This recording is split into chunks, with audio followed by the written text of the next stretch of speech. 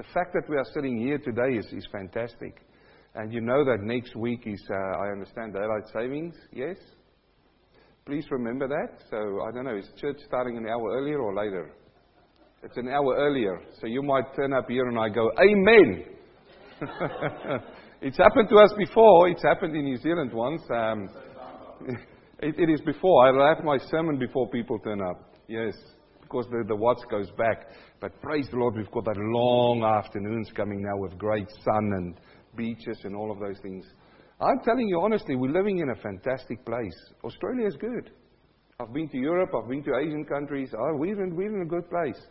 God is good to us. You've got to say thankful for what we've got. Be content with such as you have. Yes? Are you here this morning to hear the Word of God? I want to talk to you this morning about grace and truth. Grace and truth. As we continue in our study going through the book of John, and as we look at how Jesus reacts to these crowds there in John chapter 6. It's a long chapter. We've been busy with it for quite some time now. But there are so many things. I can honestly stay busy in the book of John chapter 6 for another 5 to 6 weeks. There are so many important theological topics in that passage there. Things that he addresses. This morning I want to just bring your attention to these two words here. Grace and truth. As seen in that passage. And that's going to complete for us today John chapter 6. Next week I'll start, God willing, with John chapter 7. But like I say, we can come back to this passage again, to this chapter. Let's read from verse 41, the whole chapter, and then I'll come back and talk to you about grace and truth. First, before we do that, you don't have to open up there, but this morning as I prayed, I came across the scripture verse which I want to read to you. Psalm 119, one of my favorite psalms. And in verse 73, I want you to hear what the word of the Lord says. It says, your hands have made me and fashioned me. Think about that. Your hands have made me and fashioned me. Who's made you? He made you.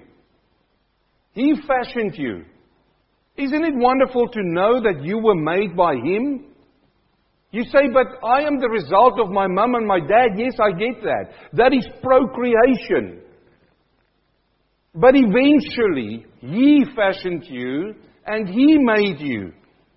How wonderful is that? Whenever you come in a situation that you feel that you are not worthy, whenever you come in a situation that people make you feel that you are not worthy, and they want to push you down, remember this verse this morning. Psalm 119 verse 73, write it down.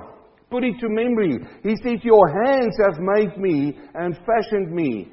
Give me understanding that I may learn your commandments. You know, I can preach a whole sermon just on that verse. A whole sermon. There is so much depth in that verse. He made you and He fashioned you. For what reason? According to this verse, is to get the knowledge of Him. That is why He made you, to get the knowledge of Him. As a young person, you grow up, you go through your life, things happen to you, which is foreseen and unforeseen, circumstances which you can control and which you cannot control. All of those things. In my years, getting close to 50 years now, I know I look very young, thank you, praise the Lord for that. But in my years, if I look back upon the years upon this earth, there is one thing that I come to the realization, and that is that He fashioned me and He made me for one thing, as this verse says there, give me understanding that I may learn your commandments. Paul writes it this way in Ephesians. He says that I may know you more and know you better. And whenever we come to the Word of God, whenever we listen to a sermon, my prayer is, Lord, give me the understanding to know you more. Because that is going to change my life so that I can have an impact upon the world that I'm living in. That is not a selfish way of looking at it. What impact have you got on the world you're living in? What impact? And you have to have an impact upon it. So that's just a verse this morning that the Lord blessed me when I was praying before the service. And I want to invite everybody, if you come a little bit earlier on, come and pray with me before we come into church. We need to become a church of prayer, yes? Praise the Lord. Now let's open up our Bible in John chapter 6 verse 41. And we're going to read it right through to the end of that chapter as I'm going to come back then. The Jews then complained about him. This is John 6 verse 41. Because he said, I am the bread which came down from heaven. They complained about this. He says these words, and then they complain, but we'll see why they complain. And they said, is this not Jesus, the son of Joseph, whose father and mother we know? How is it then that he says, I have come down from heaven? Jesus therefore answered and said to them, do not murmur amongst yourselves. No one can come to me unless the Father who sends me draws him, and I will raise him up in the last day. Therein lies a big theological discussion point. No one can come to the Father unless he is drawn. So don't come and say that I've made the decision to come. He draws you and then you come. Verse 45, it is written in the prophets, and they shall all be taught by God. Therefore everyone who has heard and learned from the Father comes to me. And notice on the words, heard and learned from the Father. Therein lies another big theological discussion. I'm just pointing these things out to you because the Word of God is much deeper than you think.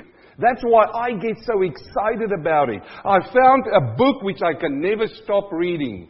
It continues on and on. Which they have heard, the word says there, and which they've learned from the Father comes to me. The purpose why you come to church is to learn from the Father. It will enrich your spiritual life. It will enrich your relationship with Him if you come every Sunday and learn from Him. It doesn't have to be through my mouth, but listen to sermons, biblical sermons, and you will learn and you will have a richer relationship with Him. It's not me saying it, the words is right in front of you. And they shall all be taught by God, it says in that verse. Look at verse 46. Not that anyone has seen the Father except he who is from God. He has seen the Father. Most assuredly I say to you, he who believes in me has everlasting life.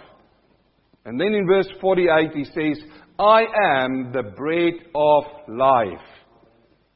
I am the bread of life. This is one of the first of 7 I ams he's going to use in the Gospel of John. Your fathers ate manna in the wilderness and are dead.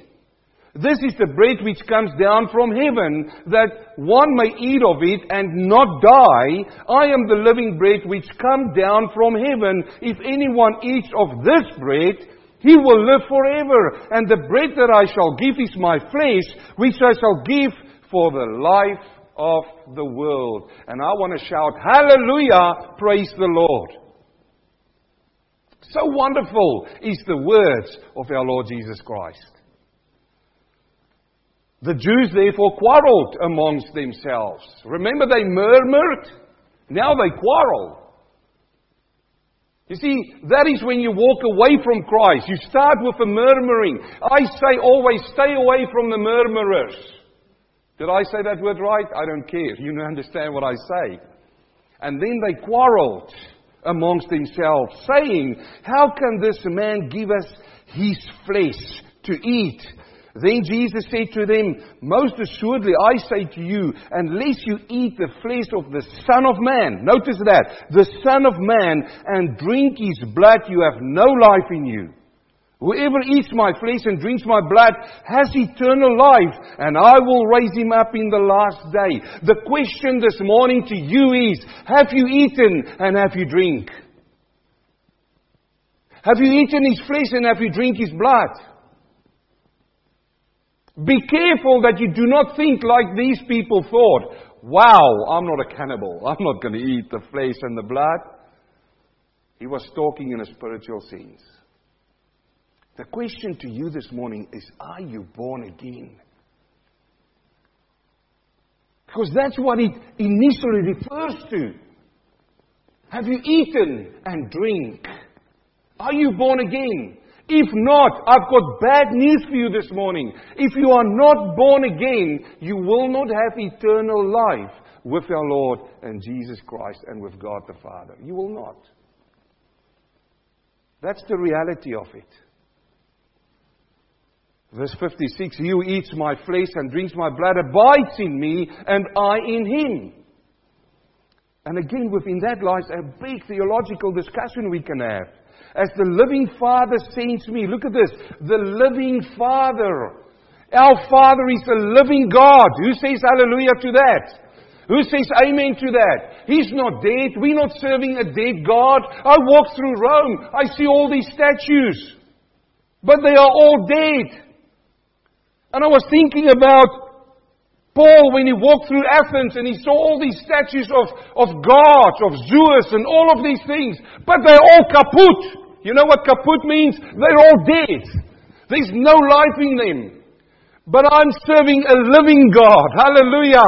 I'm serving a living God, I say this morning. One who's alive. And you know, somebody who's alive gives life. Yes? And somebody who's dead gives? No dead. He gives nothing. He cannot give you anything. He's alive. He's alive. He says it in that verse, and I love it so much. He says, as the living Father, this is Jesus' words himself, sent me, and I live because of the Father. Listen to me this morning. You and I live because of the Father.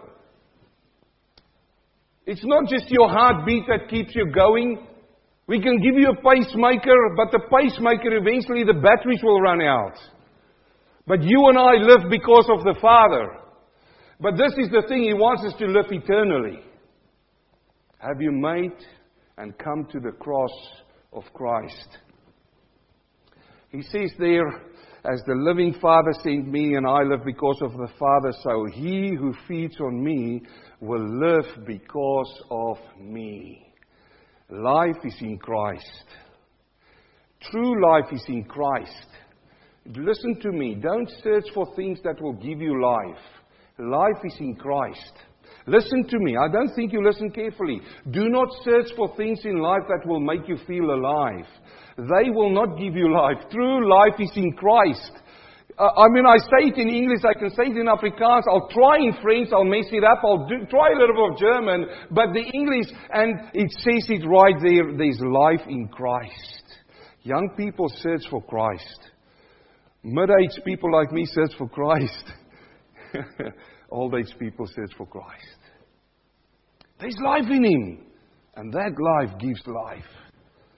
Verse 58, this is the bread which come down from heaven. Not as your fathers ate the manna and are dead. He who eats this bread will live forever. These things He said in the synagogue as He taught in Capernaum. So most probably He started this conversation as He was on His way to the synagogue. Remember, we've got a long chapter here. And as He came out of the boat, those people came running to Him. He said, how did you get here? He starts talking to them about this, and He ends up in the synagogue. Verse 60, therefore many of His disciples, when they heard this, said, this is a hard saying, who can understand this? And that encapsulates what's happening in the world today. This is why people don't come to church. Why? Because it's a hard saying. You proclaim Jesus Christ to people, and what do they say? It's too hard for me. You tell it to young people and they say, no, I still want to live my life before I come. It's too hard to be a Christian. Have you heard this before? Look, this is nothing new. It's happened in Jesus' day Himself.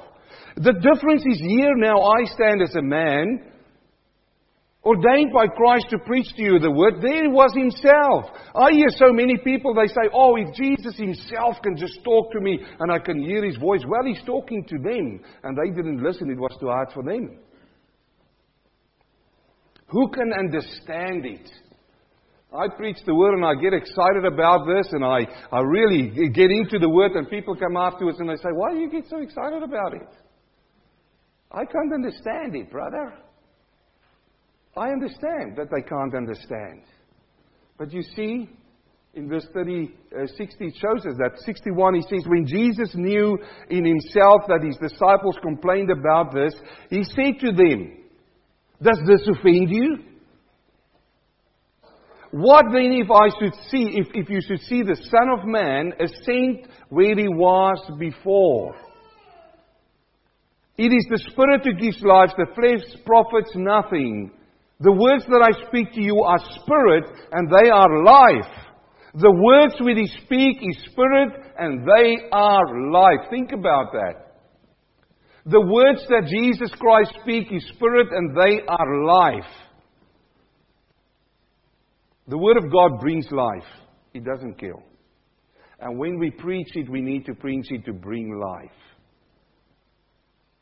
I'm going to say that again. When we preach it, we need to preach it so that it brings life and not bondage under the law again. Where the Spirit of the Lord is, there is freedom. The truth shall set you free. These are all words encapsulated in the Word of God to give to you and me liberty. To give to you and me life. It's the words of our Lord Jesus Christ. He says it himself. He says it there. It is the Spirit who gives life. The flesh profits nothing. The words that I speak to you are spirit and they are life. But there are some of you who do not believe. And therein lies the problem. For Jesus knew from the beginning who they were who did not believe and who would betray him. And he said, therefore I've said to you that no one can come to me unless it has been granted to him by the Father. So sorry for those people who say, I'll wait till my deathbed. What if it wasn't granted on the deathbed? I'm just asking the question. You make of it what you want. But I say, as the Word says, do not tarry. You know what tarry means? Do not wait. But now, as it says in Isaiah, let's reason together.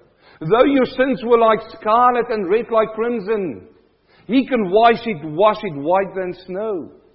Come now, while the time is good. It's so clear. It's so, I can just read the Word. He says, no one can come. Verse 66, from that time many of his disciples went back and walked with him no more. That is one of the saddest verses in the Bible. Many of his disciples went away. He's not talking about the world. He's talking about the people who came to him. Because, as we saw in previous messages, they were looking for the food that will fill the belly. What can Jesus do for me? What can Jesus give me? What can Jesus solve for me? Who's the center point of that? Me, me, me, me. It's not what He can do for you, it's who He is in your life that matters. And here it's clear. And then in verse 67 he says, then Jesus said to the 12, do you also want to go away? Do you want to go away? The question is out there today. But Simon Peter answered him and said, Lord, to whom shall we go? You have the words of eternal life. I'm bringing you this morning the words of eternal life.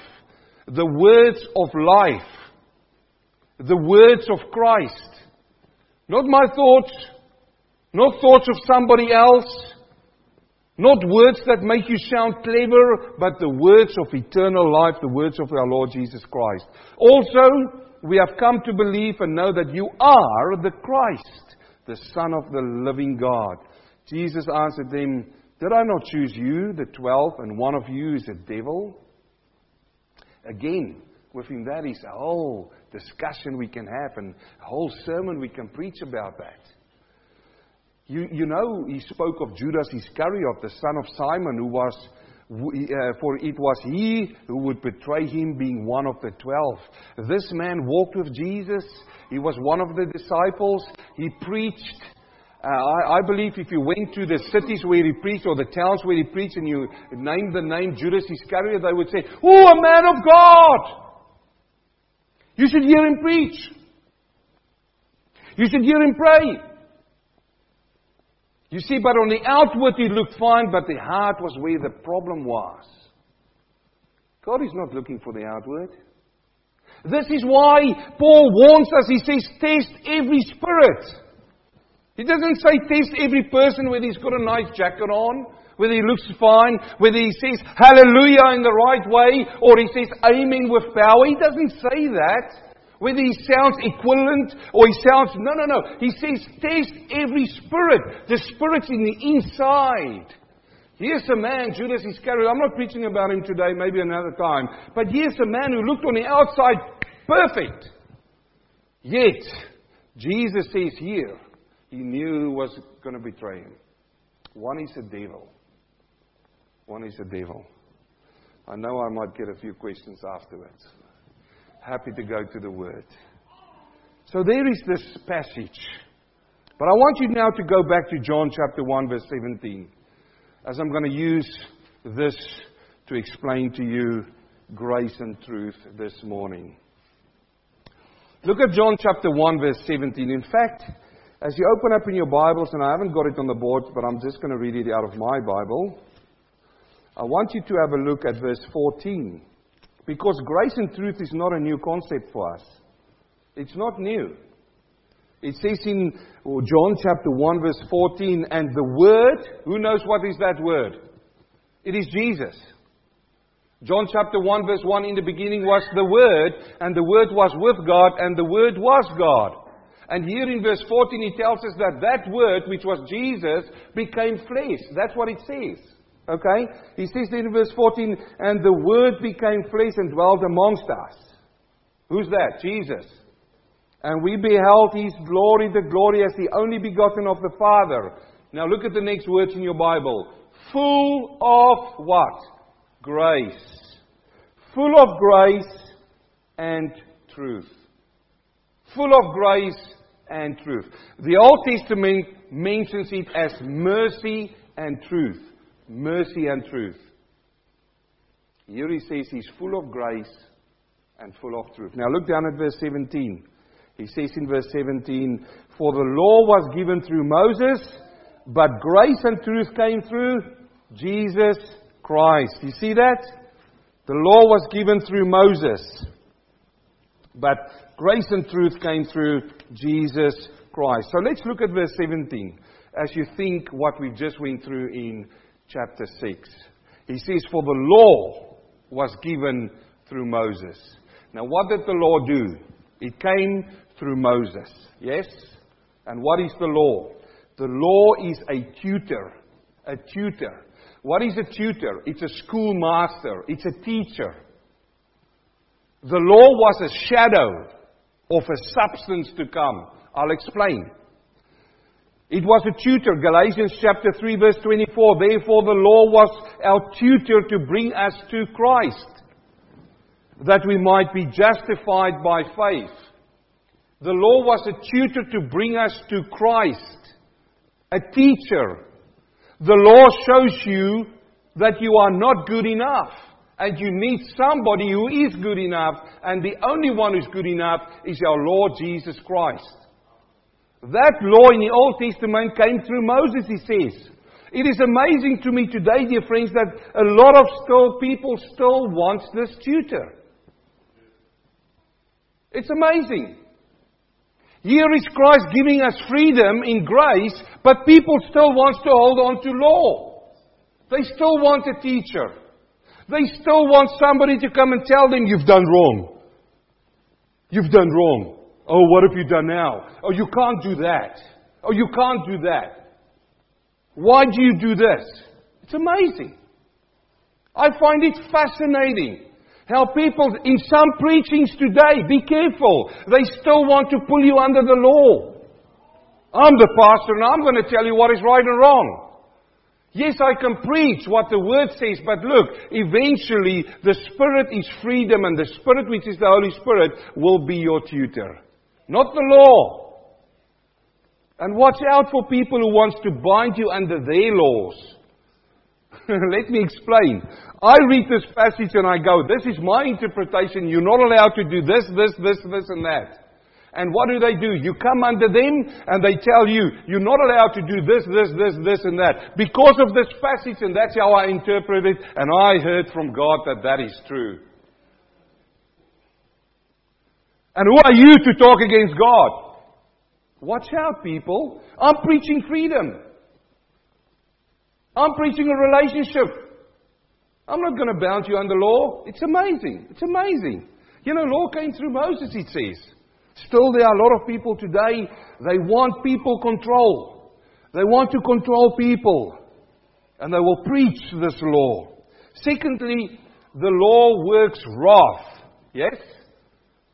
Romans chapter 4 verse 15, it says, because the law brings about wrath, for where there is no law, there is no transgression. It's amazing. If you break a law, what happens? There's wrath. I mean, the speed law of this road is 80 kilometers an hour. If you go 90, the wrath of the government will come upon you. They're going to fine you. And in my family, I'm the one who hasn't got the most fines. I'm just mentioning it there. Just throw it out there. I haven't experienced that wrath. But when you have a law and you break the law, it's got to be punished. There's wrath. Listen, if you've got a law and somebody comes into your house and breaks that law, what do you want? You want to get back. And that's what the law does. It brings forth wrath. And it's amazing how many people still these days want to live under guilty feelings. I've dealt with a lady in New Zealand a while ago, years ago.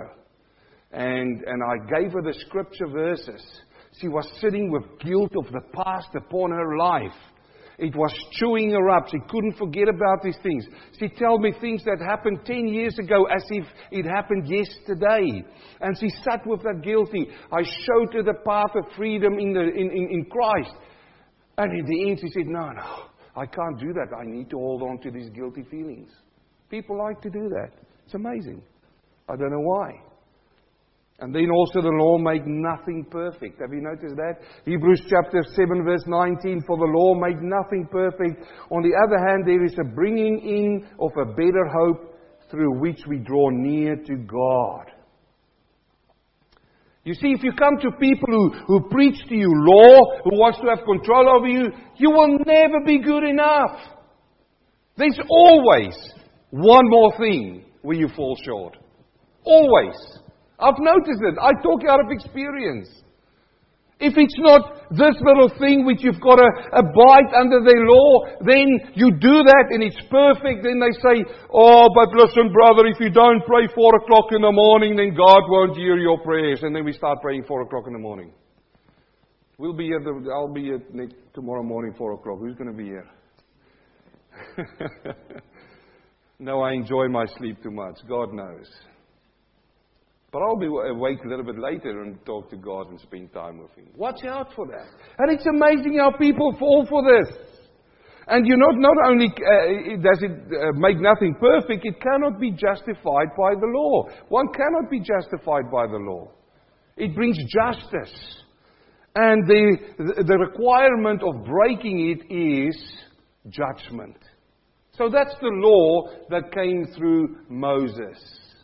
And in Matthew chapter 5 verse 17, Jesus said, do not think that I came to destroy the law or the prophets.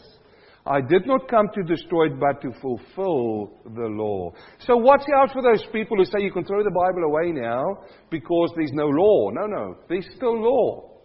But we are abiding through the law in the name of Jesus Christ now. That's the difference. Look, you cannot obey the law in yourself, but you can through Christ. You can through Christ.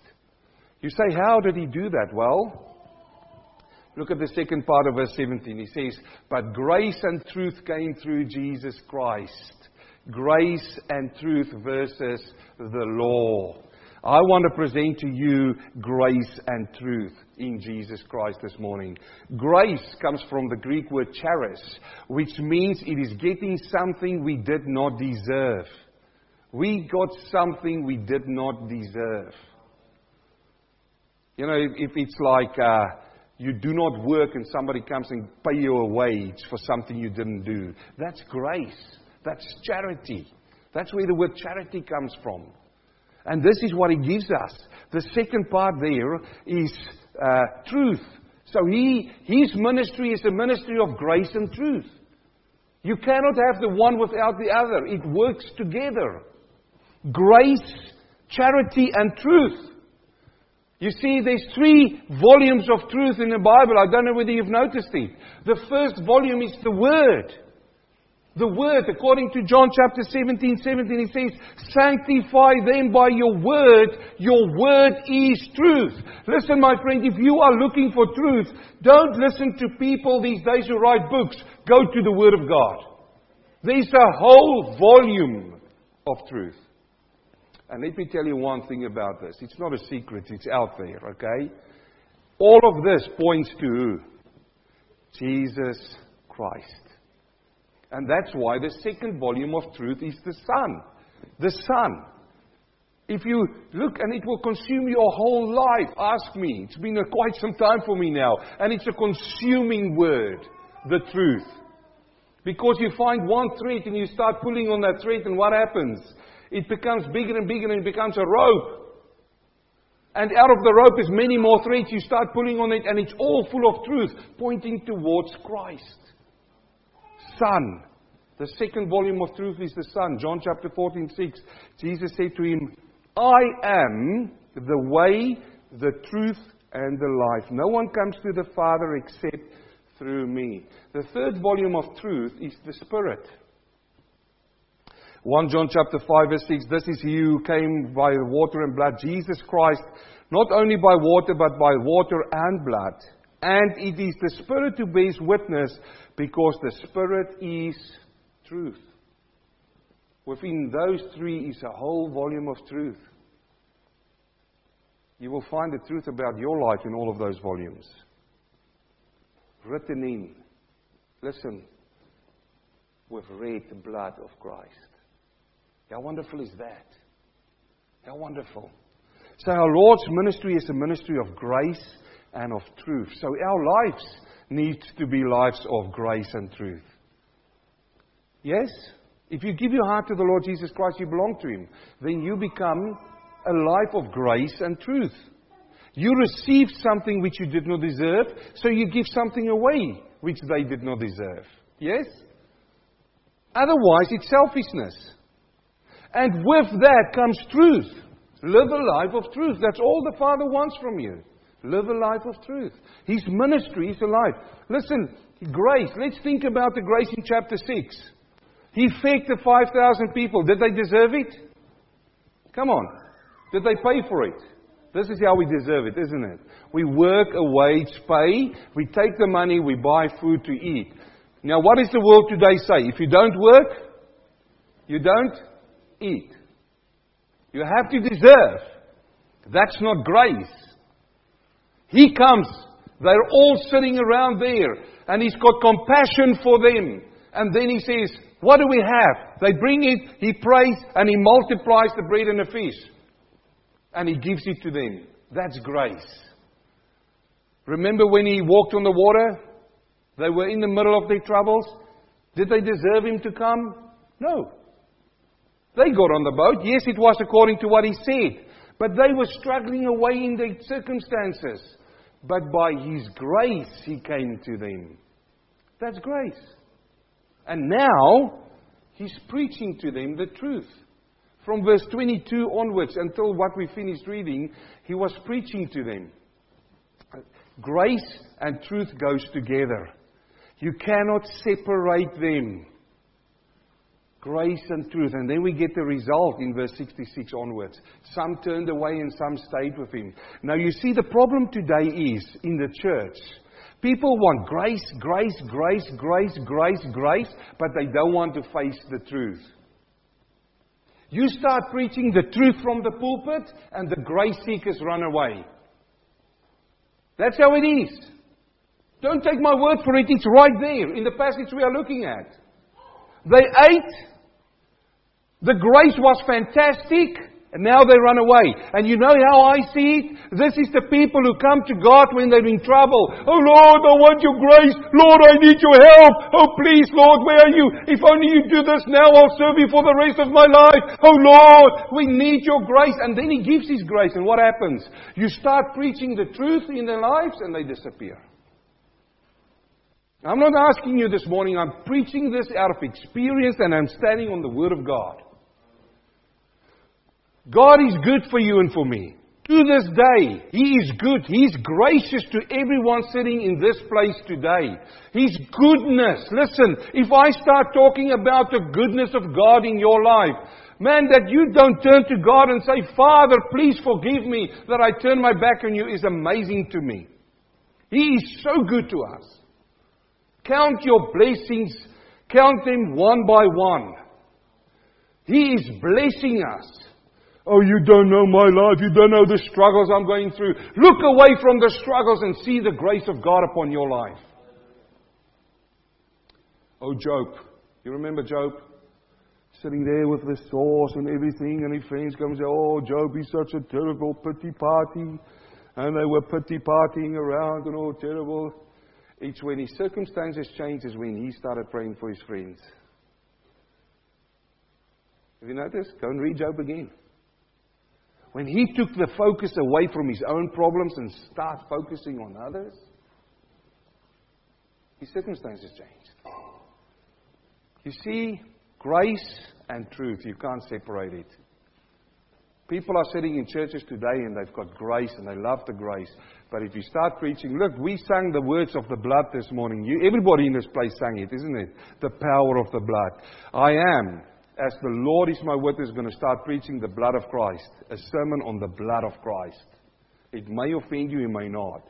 But if it wasn't for the blood, you and I can just go now. You are free to go now to the beach and go enjoy your life. Live and be merry. For tomorrow you die. We need to preach about, and in this place we'll preach about hell. A literal hell. Where people, if you do not come to Christ, go. Grace and truth. They could handle the grace, but they couldn't handle the truth.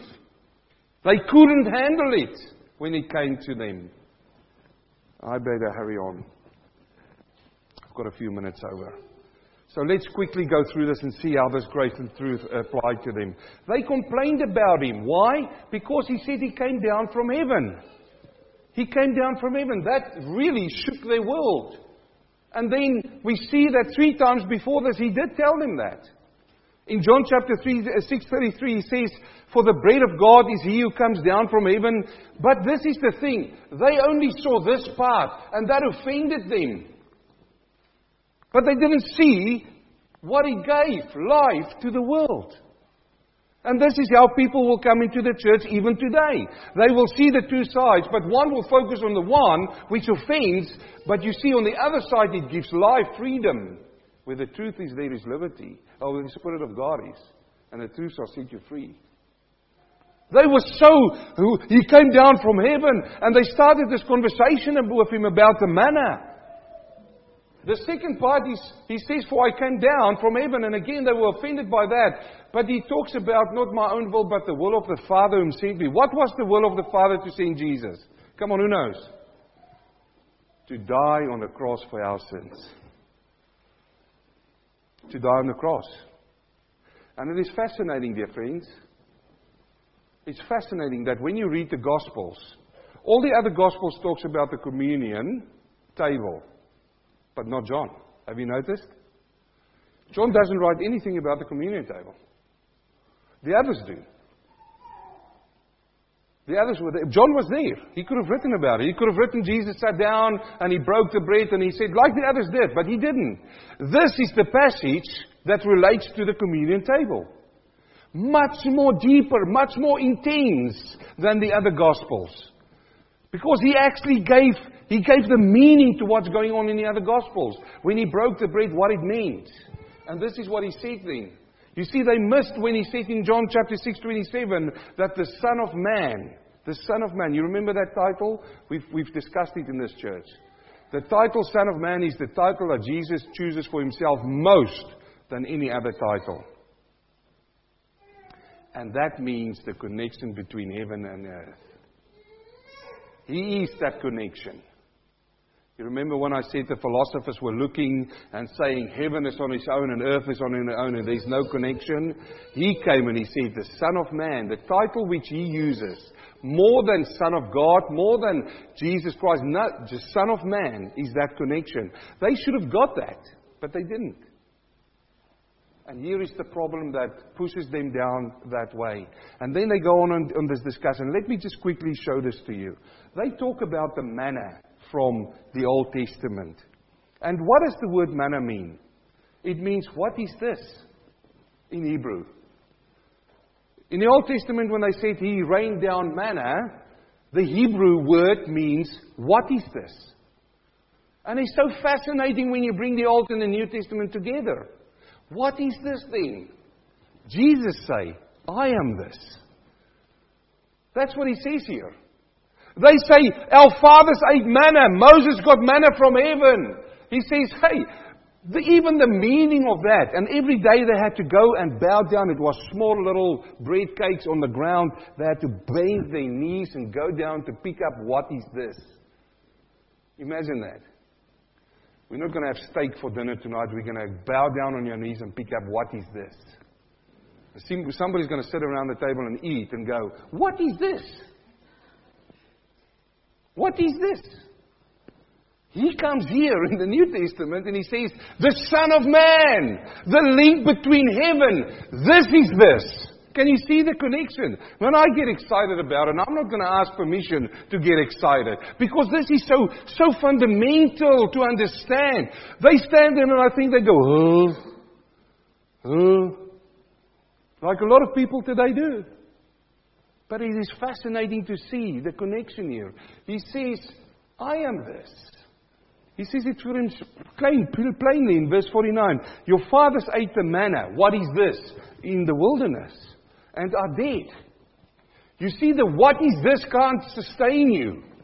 But the I am this will sustain you.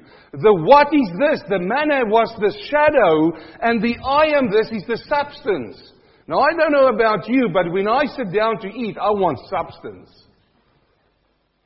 I don't want a shadow. I want to taste the substance. And he tells them here, he says, this is the bread which comes down from heaven, that one may eat of it and not die. I am the living bread. You see, I am the substance. I am the this which came down from heaven. If anyone eats of this bread, he will live forever, and the bread I shall give is my flesh. I am this, he says. I am this. And they couldn't get it. Jesus said to them, Moses, surely I say to you, unless you eat the flesh of the Son of Man and drink his blood, you have no life in you. Now, I just want to throw it out here because the Roman Catholic Church uses this passage. Because they say if the priest comes and gives you the communion, they've got a little sift under the bread, and so that he doesn't fall, because that bread becomes literally Jesus Christ. You eat his flesh based on these words here. You eat him. And there's two things about eating, which is really interesting. First of all, that's not true, because he was talking here in the Spirit. In the Spirit. They were not supposed to eat his literal body. That's what they thought in the natural man. Paul says in Corinthians, he says the natural man cannot discern the things of the Spirit because it is spiritually discerned. And that's what you need to understand in this passage. He wasn't talking about his flesh and bone. No. That was going to die on the cross. He was talking in a spiritual sense. We eat of him spiritually. It's interesting that when he talks about eat and drink, what happens when you eat a piece of meat? It becomes part of you. Have you thought of that? That cow, it becomes part of you. The DNA of the cow goes into your body and becomes part of your DNA. Have you thought about that? How more intimate could it become than eating something? It becomes you.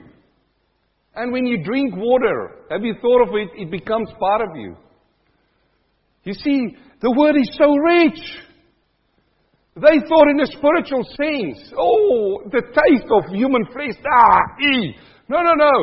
When you eat and drink Jesus Christ spiritually, He becomes part of you. You are then called a Christian, a Christ follower. You see, this is what we do when we get born again. We eat and drink Him. And He becomes part of us. But today people want the grace, but they do not want to take the step to come to Him and say, I submit to You. I confess that I'm a sinner and I confess that I need to be saved by You. That is the truth, but people want the grace. Now in the grace area, we have seeker-sensitive churches, seeker-sensitive preachers. They say, oh no, you're alright, just come along. You know, it's going to be fine. You're going to have your best days here. That is grace. No. That means nothing without the truth.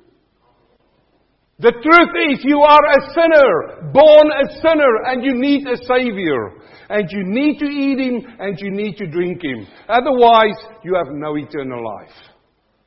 You are lost and condemned. Listen to me. If this is going to shock you, let it shock you for the pit of hell, but more worse, the lake of fire. That's the truth. Eat Him and drink Him. You can come to church as much as you want and live on the grace. But you will not be blessed until you accept the truth. It goes together. That was His ministry of grace and truth. Law came through Moses, and the rest came through Him. I'll go to the end. You see, from that time, many of His disciples went back and walked with Him no more. It is too hard for some people to bear. You start preaching Christ and you start telling them to be saved, they throw all these excuses in front of your face. Oh, but I'm a good man. I'm doing good. I'm not like the rest around me. I don't do what they do. Have you seen my neighbor? Gosh, man. If you put me next to my neighbor, I'm a saint. But you know what your other neighbor says about you? The same thing. The truth is, we need to come to Him. That's the truth. You can't just live on grace. It's wonderful, the grace. Look, I'm not cutting down on the grace of Christ. It's wonderful. But the truth will set you free, but it will also offend. And then I'll leave you with this. When His disciples came to Him and they said, He turned to them actually. They didn't come to Him. He turned to them. He says, does this offend you? Do you also want to go away? Do you want to go away? Look, I'll tell you one thing here. I love this side of the ministry of Christ. He never had a controlling ministry. Look, He was Christ, He was the Messiah, but He did not have a controlling ministry. He didn't try to keep them there with nice words. He turned to them, He said, do you want to go? Look, the door is open. Oh, well, translation, you've got your sandals on, the dust road is there, walk. Do you want to go away? I want to say something today. This doors of this church, Kingsway Canham Downs, the doors are open. I'm forcing no person, and I'm not in my life going to try to force through preaching or law and anything, try to get a control over your life. It's not my work. In fact, I will run my life. I've got a family, I've got children. I will run my life to the ground, try to control people. You can't. Let me just say to you this. Do you know that the Bible compares us to sheep? Yes? How difficult is it to control a big herd of sheep? You know, if you know your work, it's good. But man, if sheep starts running in directions, it takes a lot of effort to bring them all back. It's not my work to control. I am following the shepherd. You know who's the shepherd? We're going to come to that. He says, I am the shepherd, the great shepherd. I'm a sheep like you. It's got to be a ministry of freedom, of grace. And that's what he is. His ministry is a ministry of grace and truth. And he comes in, he says, do you also want to go away? But you know what, I love it. But Simon Peter comes to him, he says, and this, I love these words. He says, Lord, to whom shall we go? I want to suggest to you, you've got no place to go but Christ. Where will you go? To the Papa, the Pope? Forget it. He's a man like you and me. To a great preacher now, a televangelist? Forget it. To a guru? Forget it. Where shall you go? Tell me. You've got no way to go. You've got no way to go. Because he says, not just because of that, not just because I like you, you're a nice person, Jesus. Oh, it's so great hanging around you, man. The benefits, the friends' benefits is so great. You know, just hanging around. No, it's not all of that. He marks it. He says, because you have the words of eternal life. And also we've come to believe that you are the Christ, the Son of the living God. A ministry of grace and truth. How is your life? Is it a life of grace and truth? That's all we ask. Not that we sin more and so that grace may abound, Paul says. No. His grace is great and sufficient for you. But also His truth. Let's pray. Heavenly Father, I thank you this morning for your word. I thank you, Father, for your grace and your truth. I thank you for your Spirit, Lord. Father, you certainly spoke to me through this message. And I also pray for the hearts that you've spoken to this morning, that you will enlighten, strengthen, and encourage. If there's people sitting here this morning who's been touched by this, who's been convicted by this word, I pray, Lord, that your Holy Spirit will do its perfect work. The Bible says, Lord, that we are your workmanship. Your workmanship. And Father, I want to just say, Lord, do your work in us. Do your work, Father. I pray this in Jesus' name, and we thank you for that again. And everybody say amen. Praise the Lord. That's the word of the Lord this morning.